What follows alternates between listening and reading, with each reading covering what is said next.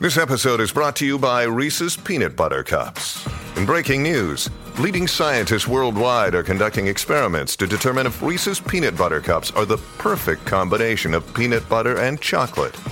However, it appears the study was inconclusive, as the scientists couldn't help but eat all the Reese's. Because when you want something sweet, you can't do better than Reese's. Find Reese's now at a store near you. Hi, it's Mark Aflalo on behalf of Mitchell Whitfield and myself. Thank you so much for taking a listen to this podcast. Do us a little favor if you would. If you love the show, give us a 5-star review, and don't forget to follow us at Apple Podcasts. Thank you so much. We appreciate it, and we love doing the show for you guys. Without further ado, here's today's episode. Welcome back to Your Tech Report. We are back on Your Tech Report. Thank you guys so much for being involved. If you want to get involved, we give you so many ways to do that. Our email address is contact@yourtechreport.com. On all our social media, it is @YourTechReport. Mitchell, why are you so happy? Well, you know, I tend to get a little giddy sometimes. This interview is kind of special for a bunch of reasons, but to give it a little bit of context, people that listen to the radio show every week or that have checked out the YouTube videos, obviously we talk about technology. I'm a big gamer. You know, when the new consoles came out, I got all excited. So everyone knows that I'm a gamer. We talked about PC, Xbox, Nintendo, so all that stuff. What people may not know is that I'm also a board gamer. And I don't think I've ever fallen for a hobby as hard as I've fallen for board gaming. And a lot of that is the fault of, and can be credited to, our next guest. And, you know, obviously the pandemic has made things challenging for a lot of people in a lot of different ways, a lot of hardships, but also for board gaming especially, it's been hard to get your gaming group to the table. So we've had to find other ways to sort of get together and keep that social aspect, which is, I think, what drew me to gaming, together. So we've been using technology, you know, the computer versions, you know, online versions of games, digitized versions of games. And it started making me thinking, I wonder how technology has, you know, had that domino effect sort of on the game as a whole, not just as a gamer, but for game designers, for game publishers, how technology is affected. So if we're talking about gaming, playing, designing, publishing, in my opinion, there's only one person you can really talk to. So our next guest is not only one of the top game designers in the world, one of the top board game publishers in the industry. His latest game, Red Rising, right now will be hitting tables, I believe, in the next few weeks. And if all this wasn't enough, his social media presence, both through the Facebook Live videos and his YouTube videos, have made him one of the great ambassadors of the hobby as well. So you put all these things together. He's also the man behind Stegmaier Games. He is Jamey Stegmaier. Jamey, wow, did you get exhausted from that intro? Because I'm out of breath. I don't know where to go from here. Welcome to the show. Thank you. I think that's one of the nicest and most detailed introductions I've ever heard. So thank you so much for that preamble. Have you ever been introduced? I've never heard Mitchell introduce somebody by blaming them for something first, right off the bat. And that was the first thing I got. I'm like, oh, he's blaming his hobby on you. That's a way to welcome a guest.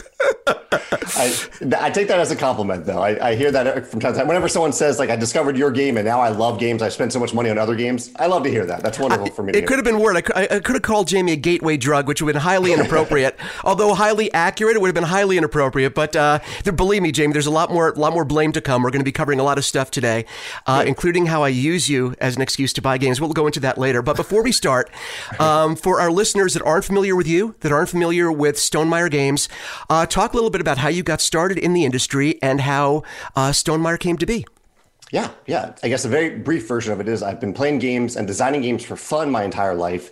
And then when Kickstarter started to take off, I took this hobby of mine of designing games and my love for Kickstarter in particular and entrepreneurship to put a game called Viticulture on Kickstarter. And that launched the next 4 years of what started as a hobby, then became my full-time job running Stegmaier Games here in St. Louis, Missouri. Focused on Kickstarter. And then after that, I moved away from Kickstarter and just grew the company from there. We now have 3 full-time employees. So we're still very small, 3 full-time employees, still based in St. Louis.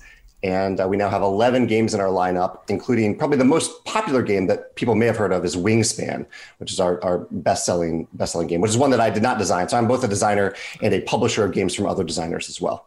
Jamey, you talk about Kickstarter being your roots when it comes to this industry. It's interesting because, Kickstarter in its existence means that you're going to get a lot of feedback while you're in the production phase or going into the production phase.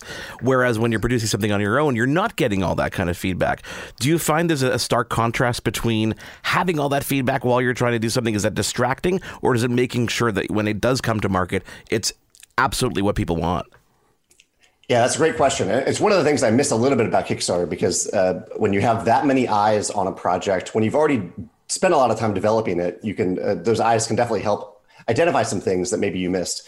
But the only maybe major difference now is that I have a little bit more control over who I ask to put their eyes on the project. So we still have plenty of playtesters that playtest our games around the world and give us feedback on how the game is coming along. I still have plenty of people that I go to for proofreading and for translations, and a lot of eyes still come to the project, but I just have a little bit more control over whose eyes those are now. So I do miss that, but I still get it in some respect. You know what? I was going to jump into our technology part of this, but you know what? You got me started on Kickstarter, and I know you have a lot of strong feelings and a really strong history, and also advising other companies, businesses, individuals on how to properly use Kickstarter.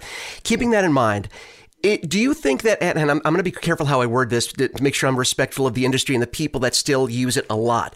Do you think not necessarily Kickstarter is not being abused, but being misused a little bit now, because what started as a way to let smaller either individuals or companies actually get that funding that they need to create a game, I almost feel like it's being used differently now by companies that have a ton of money that could totally put out a game without using it, but still use the platform for every game they do. Have we seen a shift in how it's used rather than how it was intended to be used? I definitely think the paradigm has shifted quite a bit over the last 10 years since Kickstarter started. I think it's been around for maybe 12 years total. But I don't think that's necessarily a problem. I don't begrudge a creator for using Kickstarter to raise those funds, because I don't know what their cash flow actually looks like. There are big companies that maybe their cash flow is pretty tight right now. I don't know. And they use Kickstarter to build community around the project, to, like Mark said, to improve the product, and to gauge demand for that first print run.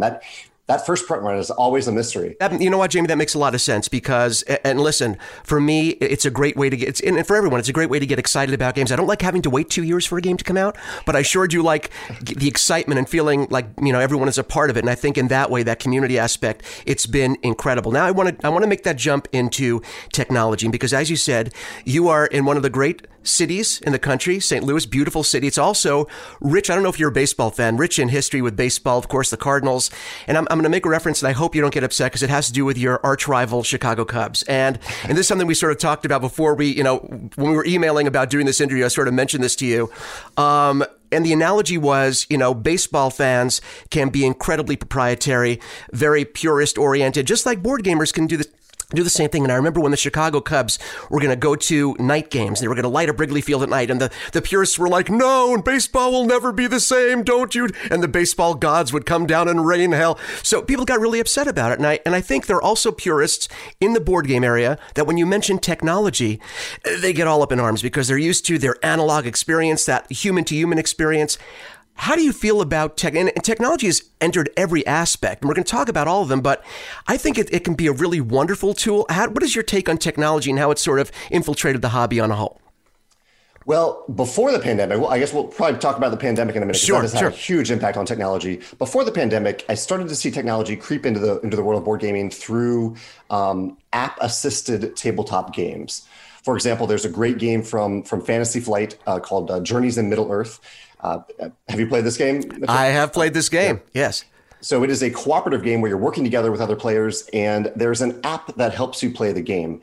And the app makes the game a lot easier to play, because it tracks things that would otherwise be arduous to keep track of. It guides you through the rules. It helps you set up each scenario on a kind of a step-by-step basis. So while that wouldn't be great for every game, I think it's great for that game. It's fantastic for that game. And so I love when designers have seen a need that technology can solve in a game, an issue that technology can solve, and they use technology for that purpose. I don't think that's always the case, but in some games it really helps. Right. And in situations like that, also, I think it gives you sort of endless possibilities to add content, because one of the things about board games, sort of like when Steve Jobs was was presenting the iPhone for the first time and talked about the advantage of not having fixed keys on a keypad, you can make the screen whatever you want. And I think that applies to this, in that you can add almost unlimited content using that app, if it's an app-assisted game, to keep the game fresh for players for years to come. So I think that's another advantage that sort of, it's another victory. Let's take it, of course, to your side as, if you, I keep on making you switch your hats as a designer, publisher, as a gamer, but as a designer, whether it's, creating something that's app assisted or using technology in general, has there been an aspect that sort of affects the way you approach your design of a game, where it's like, I have this ability to do now, app assisted or not? Does it change the way you approach a design these days? Well, so far, I have, both as a designer and as a publisher, I've stayed away from app-assisted games in particular. There's plenty of technology that I use to create any game. InDesign is my go-to program for prototyping.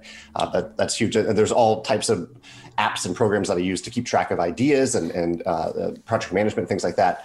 But for the games themselves, so the game design itself, I have generally stayed away from apps because it is something that I'm not a developer, I'm not a programmer. And so it is then out of my control as to how long it takes to get that aspect of the game ready. And so I might fully design a game, and then if I have to then hand it off to a developer to create some aspect of the game, and the developer takes 2 years to do it, then I'm just sitting on a game that I could have otherwise published. So far I've kind of designed around that and not leaned into app-assisted games, and instead turned to occasionally to third-party app developers after the game comes out. For example, for our Between Two Castles game, scoring takes a long time in Between Two Castles. Right. And there's a developer who created an augmented reality scoring app where you just point your camera at your collection of tiles on the table. Oh, that's cool. And it sees everything and just pops up the score for you. And he did that after we created the game. And so it didn't delay the game at all, but still helps people who own the game.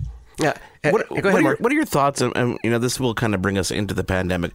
What are your thoughts on digitizing the entire game in its entirety? And the reason I say the pandemic is going to kind of come into play here is because I think before the pandemic, I would have been against this. I've played the Monopolies of the world and the various games on a phone, and nothing replicates that experience of being with human beings and having that traditional gameplay. Enter a situation where we physically can't do that with our friends. We can do it with our close family.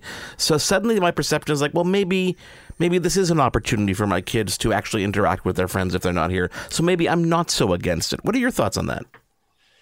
Well, there are two steps to it. One is, even before the pandemic, I definitely started to embrace the idea of digital ports of our tabletop games. We did this for Scythe, we did it for Wingspan, we did it for Charterstone, Viticulture. And the main reason that I embraced this is because I saw it as an opportunity for people to get people's foot in the door, so that maybe they'll try the full tabletop version and maybe not. I saw it as a learning tool, because apps, I think, are much better at teaching people how to play games than a game like Scythe with a 32-page rulebook that you have to go through and spend a lot of time learning. The app teaches you how to play. So even before the pandemic, I was excited about that. Post-pandemic, we can branch out a lot here, but I have embraced platforms that involve human involvement a lot more. There's a platform called Board Game Arena that is entirely human-based. It's intelligent. It knows what the game pieces are, knows the rules to the game, but there's no AI. You can't play against the AI. You have to play against other humans. And that has, for me as a gamer, has been a huge blessing during the pandemic, because I can get together with friends and still have game nights virtually. It's not the same, like you said, Mark, not the same, but at least I get those fun social interactions over games using Board Game Arena. It's the best of both worlds, really. Yeah, it really is. And I don't know, Jamey, if you have the same sort of challenges. It's like it almost made me want to create something different, but we talk that later. Where you have your Zoom open, right? And we use Tabletopia a lot, and we've been playing a lot of games on Tabletopia. I think actually we played I believe we played Tapestry, another paying homage to you. We played Tapestry on Tabletopia, and trying to manage, and it really is a learning curve. It's learning a new way to play games, and it sort of opens you up in the future to, okay, this isn't just for the pandemic. This is for moving on. If we can't all be together, this is the next best thing. So we sit there, we have the Zoom window open here, we have Tabletopia open here, and I'm always asking, wait, how do I control the camera? I can't see your tableau. How do I spring? And I'm trying to turn the table around so I can look. And you realize, of course, there are challenges to it, because there's the tactile thing that you miss about I like picking up bits and cards, and I also like to be able to, if it's a game where you really need to keep track of what your opponents or what your teammates, depending on what kind of game it is, are doing, there are challenges still in the digital version. It is a little bit different, but I think it's a learning curve worth doing, don't you? I agree. Yeah. And for both playing games and also prototyping and playtesting games, I can throw a game on Tabletopia for playtesting and playtest with anyone in the world, or make that available for anyone in the world who isn't able to get together with their game group. And one added perk that I found is it lets me play with people that I wouldn't normally play with. My game night used to be restricted to people in St. Louis. Now I play with people in all around the U.S. Different time zones are a little bit more difficult, but it's wonderful to be able to play with a much broader range of friends than those who could physically show up at my house every Wednesday. And maybe that you wouldn't want showing up at your house every Wednesday. I'm just putting it out there. Sometimes it's nice to have that group feeling, but still be in your space. I mean, when you look at how the hobby in general has been affected by this pandemic, how people are sort of using board games now to come together, it really is. There's a big transition, I think, now from the digital to the analog, which is sort of the antithesis of what we've been seeing over the past couple of decades. And I think you heard in the intro when I said I have fallen really hard for this hobby. I can't even tell you to what degree, but are there a lot of people like myself that have had the digital experience, that have been video gamers their whole lives, been a board gamer, dabbling, but once they get a taste of the social aspect, of the beauty, the art, everything that goes into it, that falls so hard? I've talked to a lot of people. I feel like I'm not the only one. I don't think you are the only one. Oh, thank God. Okay, good. I think a big part of it is we spend so much time looking at screens in our lives now. And a lot of that's great. I love my two screens for my computer. I love my phone, but it's really nice when I have a tabletop game to play and I can turn off that screen and just focus on the people and focus on the pieces in the game and something that's not a screen for a little while. That I think that goes a really long way. And during the pandemic in particular, I think like puzzle sales went way up. Board game sales also went way up during the pandemic. Even though I think people were meeting with fewer people, they wanted something to do at home with those that they had easy access to. And so in a tough year, I think for a lot of people, board game companies had pretty, maybe historically good years last year during the pandemic. Did you find it was hard to keep up production? Because as you said, I mean, as successful as you are and as successful as your games are, again, Board Game Geek top listed so many games. People don't realize the size of your company. I think they assume when they hear Stegmaier Games, but it's a smaller operation. Was it challenging to keep games in stock, to keep the production line going when are a lot of your games made overseas where things were shut down? What was that like? What were the challenges like to get your games out to everyone? Yeah, fortunately, our games are made in China. And when the pandemic initially struck, China completely shut down. And I think that may have saved worldwide manufacturing for a lot of different products if they hadn't done that. I'm sure that was very tough for the people in Wuhan in particular. Right. But it did save industries, including the board game industry, because if they hadn't done that, we probably would have been shut down for quite some time. But fortunately, that was only about a month shut down, and they've been fully operational since then. The biggest impact I've seen lately over the last maybe 4 months is freight shipping. Freight shipping worldwide has slowed down to a crawl due to shortages of shipping containers, backups at port, things like that. So that's more about the supply line than production itself, but it has definitely had an impact on how quickly we can get people the games that we're making. This is your Tech Report with Mitchell Whitfield and Mark Aflalo. I in Montreal, Mitchell in Los Angeles. We are in conversation with Jamey Stegmaier of Stegmaier Games. So much more to come in a moment. We're going to take a quick break and we're going to come back, Jamey. I want to talk about the publishing side of things. I want to talk about the tools that you use to keep yourself organized, because it seems like you're a pretty busy gentleman. You guys at home, if you're enjoying this conversation, do let us know.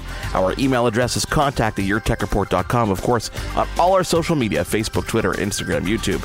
You can head on over to Your Tech Report. And of course, don't forget us online. The website is yourtechreport.com. More with Jamey Stegmaier after we take a quick break here on Your Tech Report. Your Tech Report will be right back. Welcome back to Your Tech Report. For gadget news and reviews, click to yourtechreport.com. We are back on Your Tech Report. Thank you guys for being here. If you're not following us, please do follow us. It is at Your Tech Report, absolutely everywhere. We are in conversation with Jamey Stegmaier, who is, co-founder and CEO and everything at Stegmaier Games. Jamey, you do everything from coming up with the concepts to, publishing to consulting. Is there anything specific tech-wise that really keeps you organized and makes sure that you know what's going on in all aspects? Because I can't imagine there's just a couple things going on at once.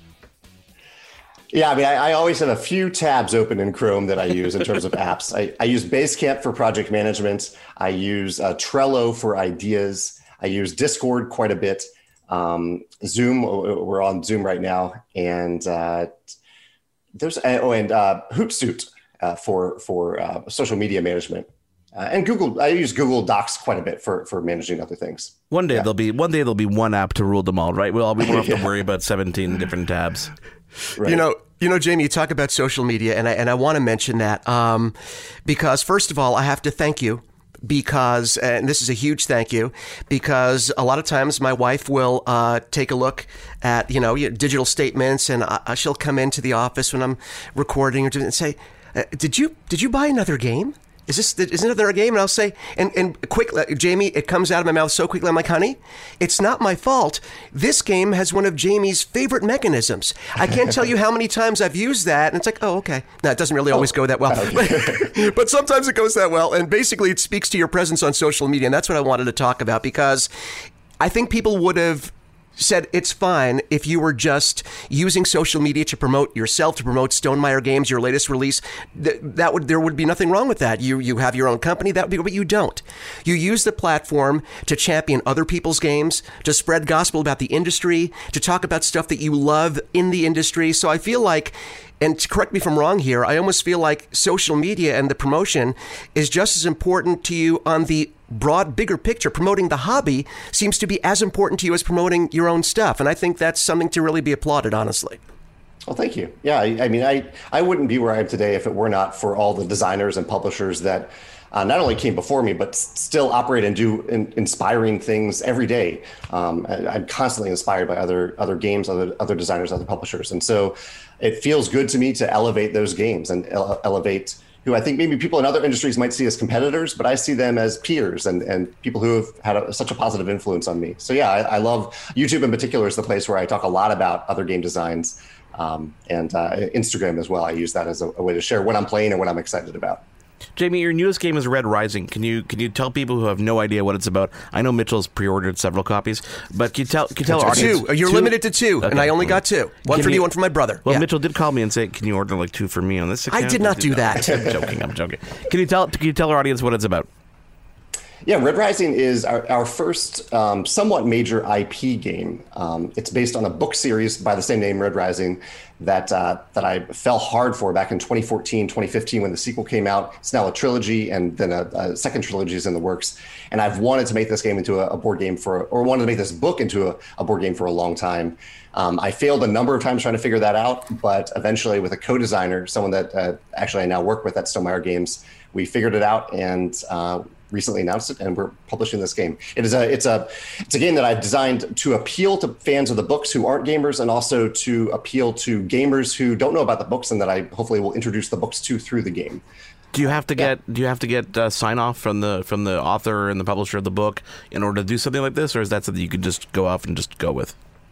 Oh no, yeah, we absolutely acquired the tabletop rights to the Red Rising world from Pierce Brown, the author.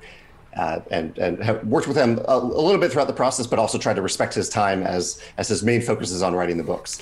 You know, Mark, that was a much better question than you think, because there are plenty. The board game industry is sort of notorious for having homage-style games, and it's sort of implied like Nemesis is great. It's a little bit like a movie that we've seen, but this is not the case. This is actually a licensed, complete IP, which is wonderful. And now I'm sort of going to use, as I've done in the past, and Mark knows this, and maybe you've seen a little bit of this too, Jamey, but using analogies sort of to get us where I want to be. And that is back in, I think, was it 2005, I think it was, I got a phone call that I was going to be the voice of Donatello in the next TMNT movie. And I was super excited. It's like, because I love TMNT as a franchise. I loved it. I loved the toys. I loved the cartoons, everything about it. And once the excitement wore off, a few days kicked in, it settled in with me. I was like, this is really neat. Then I started thinking about it. I was like, holy cow, I'm going to be doing the voice of Donatello. And then I started feeling a little bit of pressure and a little bit of worry, like, I hope I do this justice, because not only did it have a rabid fan base, but for me being a fan of it, I didn't want to mess anything up. I wanted to make sure I was true to this idea that I had. Did you face a similar sort of like, this is great, oh my God, what have I done? I hope I get everything right. Did you have a similar feeling when you found out you were going to be doing Red Rising? Absolutely. I can completely relate to that. Yeah. And it's one of the reasons that I've done, this is really the first IP game that I've done, and probably one of the very few that I'll do at Stegmaier Games, because I do love it so much. But at the same time, there are people who love it exponentially more. Like there are people who are in fan groups that talk about it every day, that think about it every day.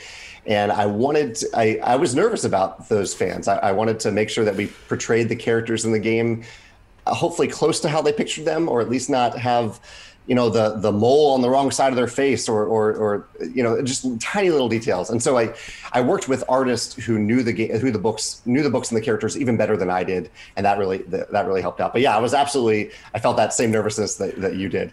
I think people don't realize that there is a certain amount of pressure when you step into an existing franchise.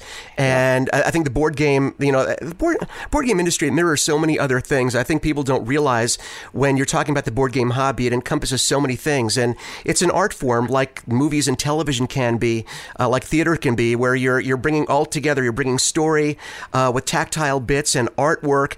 And when I think about your games as well, I think a lot about the artwork and the aesthetic and how different, Wingspan is from Scythe, and they're both gorgeous and they both have great part, but they're both different in so many ways. So the aesthetic and the art of a game is a very big point, especially when people are looking at boxes, which seems ridiculous, looking at a box, but that's the first thing that people see with a game. So it seems like it's important to you guys too, to you as well, when you're making a game. Yeah, creative art direction is a huge part of what I do, what I think about every day, when I think about from the beginning of the design to the end. Several of my games have been inspired by the art. Like the art came first, or at least started before I even started to work on the design. So that's a huge part of the process. And I agree, even though we may not go into, there are plenty of game stores that we do go into, I think, and we will still go into after the pandemic. But even just when we're shopping online, you see that little thumbnail of the box. That's your pretty. First impression, like you said. Yeah, exactly. Yeah. Well, I'm also, we talk about, boxes and artwork. You've done a very naughty thing, which, it's draining my wallet, which I love, which you definitely appreciate that people like to bling out their games. And I by the way, I encourage people to go to StegmaierGames.com and check out everything that not only Jamey has designed, but published, and all the things that you can get for your games. The blinging out of games, it seems to be like a big thing. Everyone's putting out a lot of collector's edition. I, of course, got my collector's edition early when it comes to Red Rising. But you also give people the opportunity to sort of a la carte their games if they want to. Maybe someone doesn't want a completely blinged out game. They just want to get the metal coins, or they just want to get the really cool eggs, Cadbury or otherwise. So, it really has become a thing. Blinging out a game, I think, just continues to grow and grow. And tying this to technology as well, one of the ways that we're able to do this is that we use Shopify to sell our products directly. Okay. We also have our products, or most of our products, in retail and distribution, but we're able to offer those kind of blinged out products directly to people through our web store based on exactly what they want. So they can pick and choose the ways they want to customize their game, like you said. And I think e-commerce, direct e-commerce has really enabled that for companies like mine to sell directly to people. And we use fulfillment centers around the world too. That's another element of technology that we're not just shipping from the US, we're shipping from the UK. We have a fulfillment center in Canada and in Australia. So we're able to serve customers around the world at rates that they're familiar with instead of shipping everywhere from the US. Absolutely. And it streamlines the process and saves you guys money in the process, because you're not producing things that aren't necessarily wanted or needed, or you don't have to worry about, I have to make this in case someone wants it. You're actually doing it. And you always say on the website, look, listen, don't worry about it. If you guys want it and it runs out, we'll make more. If we find if there's a market for it, we will do that. I think customers really appreciate that.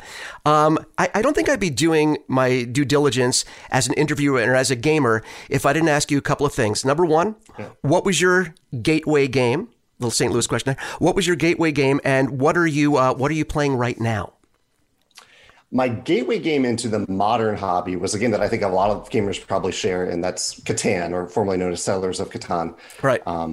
That was my gateway into the modern hobby. As a kid, I did play wonderful games: Scotland Yard, chess, Key to the Kingdom, Risk. Played those classic games. Right. But as an adult, it was Catan. And I blanked on the second question. What was your second question? No. The question was like, what are you playing right now? Because again, I know, and you're so cool about it when you do your videos. You know, it's like any list that you make. I don't want to include Stegmaier games. I want to include other people's games. But if you're playing your games now, we want to know about it too. But what are you playing right now? What's at the table right now for you? Well, appropriate for the topic today. Just last night, this is the second anniversary of Wingspan's release. That's right. Congratulations. Yeah. Thank you. Yeah. Last night at my game night, we played the digital version of Wingspan, the full digital version from a company called Monster Couch. So we played that last night, had a great time playing that, lost miserably, but still had fun. And then over this past weekend, I played Everdell, which is a great game, beautiful game. That is, I think they actually have a version of it on Kickstarter right now, but I just got a version of it. I hadn't played it in many years and got it to the table this past weekend. What about you, Mitchell? That's funny. I'm glad you asked. Thank you, Jamey. Thank you for having me today. My gateway game, and don't laugh at me because it was kind of ridiculous. My brother came to visit me from New York a couple of years ago, and he just happened to have a little thin deck of cards in a little felt bag called Love Letter. And I think he had two versions of it. He had the regular version and he had the Archer version. And he said, I have Adventure Time. I have a bunch of them. So we played this game. And Mark, I don't think you've ever played Love Letter. It's a very simple, but I love games that are, and this is why I'm also excited about Red Rising. I like games that are simple to teach in concept, but have so much depth in terms of how, obviously, Love Letter is a lot more simplified, but, two cards, take one, put one down, and do whatever the cards say. And for some, I don't know what it is, something about that hooked me, and I went absolutely bonkers. So, what am I playing now? Well, funny enough, tonight on Tabletopia, we will be playing, it is on Tabletopia, Red Rising, correct? It is. I think you do. Yeah, we will be playing my group, which is in New York right now. My brother and his friends, we're going to be playing Red Rising tonight to celebrate, the impending release, the impending table presence of Red Rising. So I'm very excited about that. But also, as you said, Everdell, and I believe Quacks of Quedlinburg, which I was surprised by how much I loved that game. It's really, grabbing from the bag. I even got the plastic bits for that. But again, there are just so many things about the hobby that, the tactile feel of it. So, one more thing before we go related back to technology. We talk about, the digitizing of games, and there's a difference between putting your game on a simulator, which takes the game in its entirety with all the parts and puts it, in there. It's different when you talk about an app-based game. Yeah. Have you had challenges taking one of your games, translating it, and not just digitizing it, but translating it into an app, and had to make compromises and think, okay, and had to really pick your battles of what you do? Or have you been able to make smooth, perfect transitions into a digital version for, let's say, iPad or iPhone? Fortunately, most of those challenges, there's certainly been many challenges, but I outsource all of that to very talented that's developers. Perfect. And so I think for the most part, they've done a fantastic job translating that. Like I mentioned Wingspan last night, I just played Wingspan. And Wingspan, there are certain times when it's not your turn, when you gain a benefit based on something another player does. And the app, just to allow for smooth flow of play, it doesn't let you gain that benefit until it's back to your turn. And so it really does focus on each player one turn at a time, even though you might get a benefit that the app is holding on to for you when it gets to you. So I thought that was not exactly the same as the tabletop game, but it's close enough, and the effect is the same. But the main challenge that I found as a publisher is the time that it takes. The developers, they do a wonderful job, but they often take a lot longer than they originally estimate. Right, to make the game. So it's just a matter of patience and learning to be more patient. It's just a standing joke, I think, at this point with developers, no problem. That'll be done in 2 years and it'll be done 6 years later, I think is. Jamey, if there was one piece of advice you could give younger Jamey when he first launched the first game on Kickstarter, what would that be from your journey that you've come to today? Oh, there's so many mistakes. I'm trying to think of one that's tied to technology, and one that I guess kind of is. It doesn't have to be. It's about you. Okay. So yeah. For viticulture in particular, I wish I had budgeted better. Like the budget is so important, and even today, like I have a wonderful accountant who helps me with that. It's not my strong suit, but I constantly need to remind myself that budgeting is really important. So that you, like I had a great first project on Kickstarter, could have easily gone really poorly if I'd added one more stretch goal and gone a little bit too far, and so. Budgeting, I would impart that wisdom onto younger Jamey to budget more precisely and consistently. You know, it's like one question opens up another. I also want to let people know, of course, you've done something really cool, which I haven't seen other publishers or other designers / publishers do. Well, because there aren't a lot like you.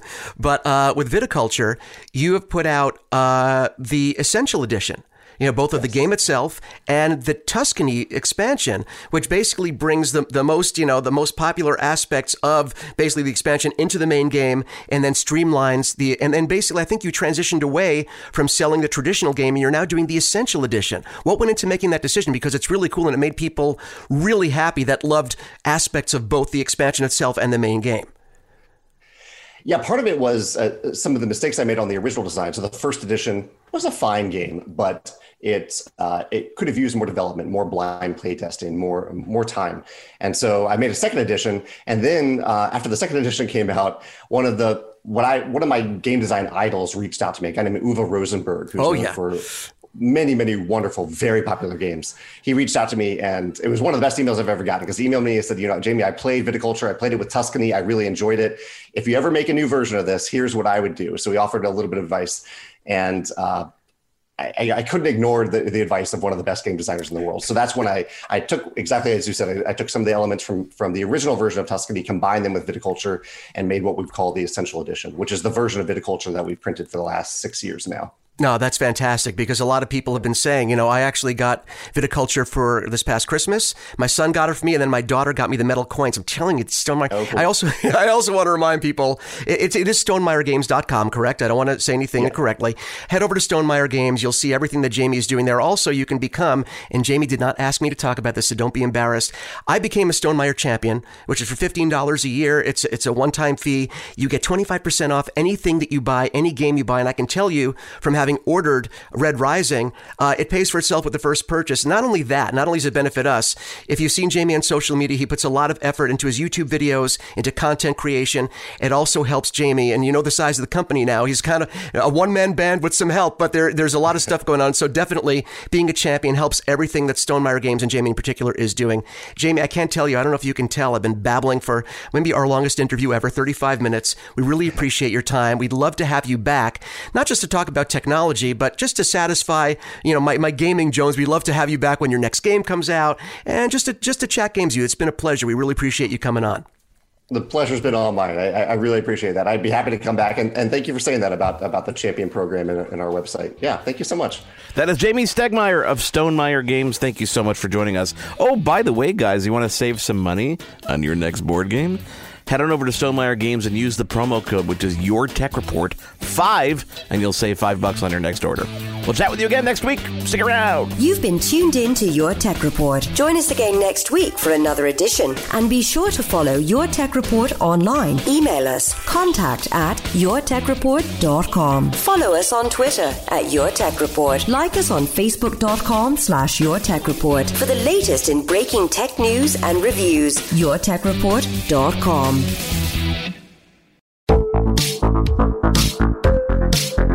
Hi, I'm Connie Thiessen, the host of Broadcast Dialogue, the podcast. We focus on Canada and the challenges facing Canadian radio and TV, as well as highlighting those moving the industry forward from podcasting and streaming to new broadcast tech. Check us out at broadcastdialogue.com or your favorite podcast app. Kids, I'm your eager beaver. And I'm Mr. Grizzly. If you love politics or hate politics, then have we the perfect podcast for you. The True North Eager Beaver. Incisive political commentary. We keep you up to date and give you the political and media literacy you seek to help you cut through the bovine fecal matter. Facts first. Sound analysis. Sometimes I growl. Sometimes I sass. We impart civics and build community. And we share some laughs along the way. Being informed and engaged has never been more fabulous. fabulous. Or sexy. Catch us on the Dean Blundell Network. Or on our YouTube channel. Or wherever you get your podcasts. Because democracy is something you do.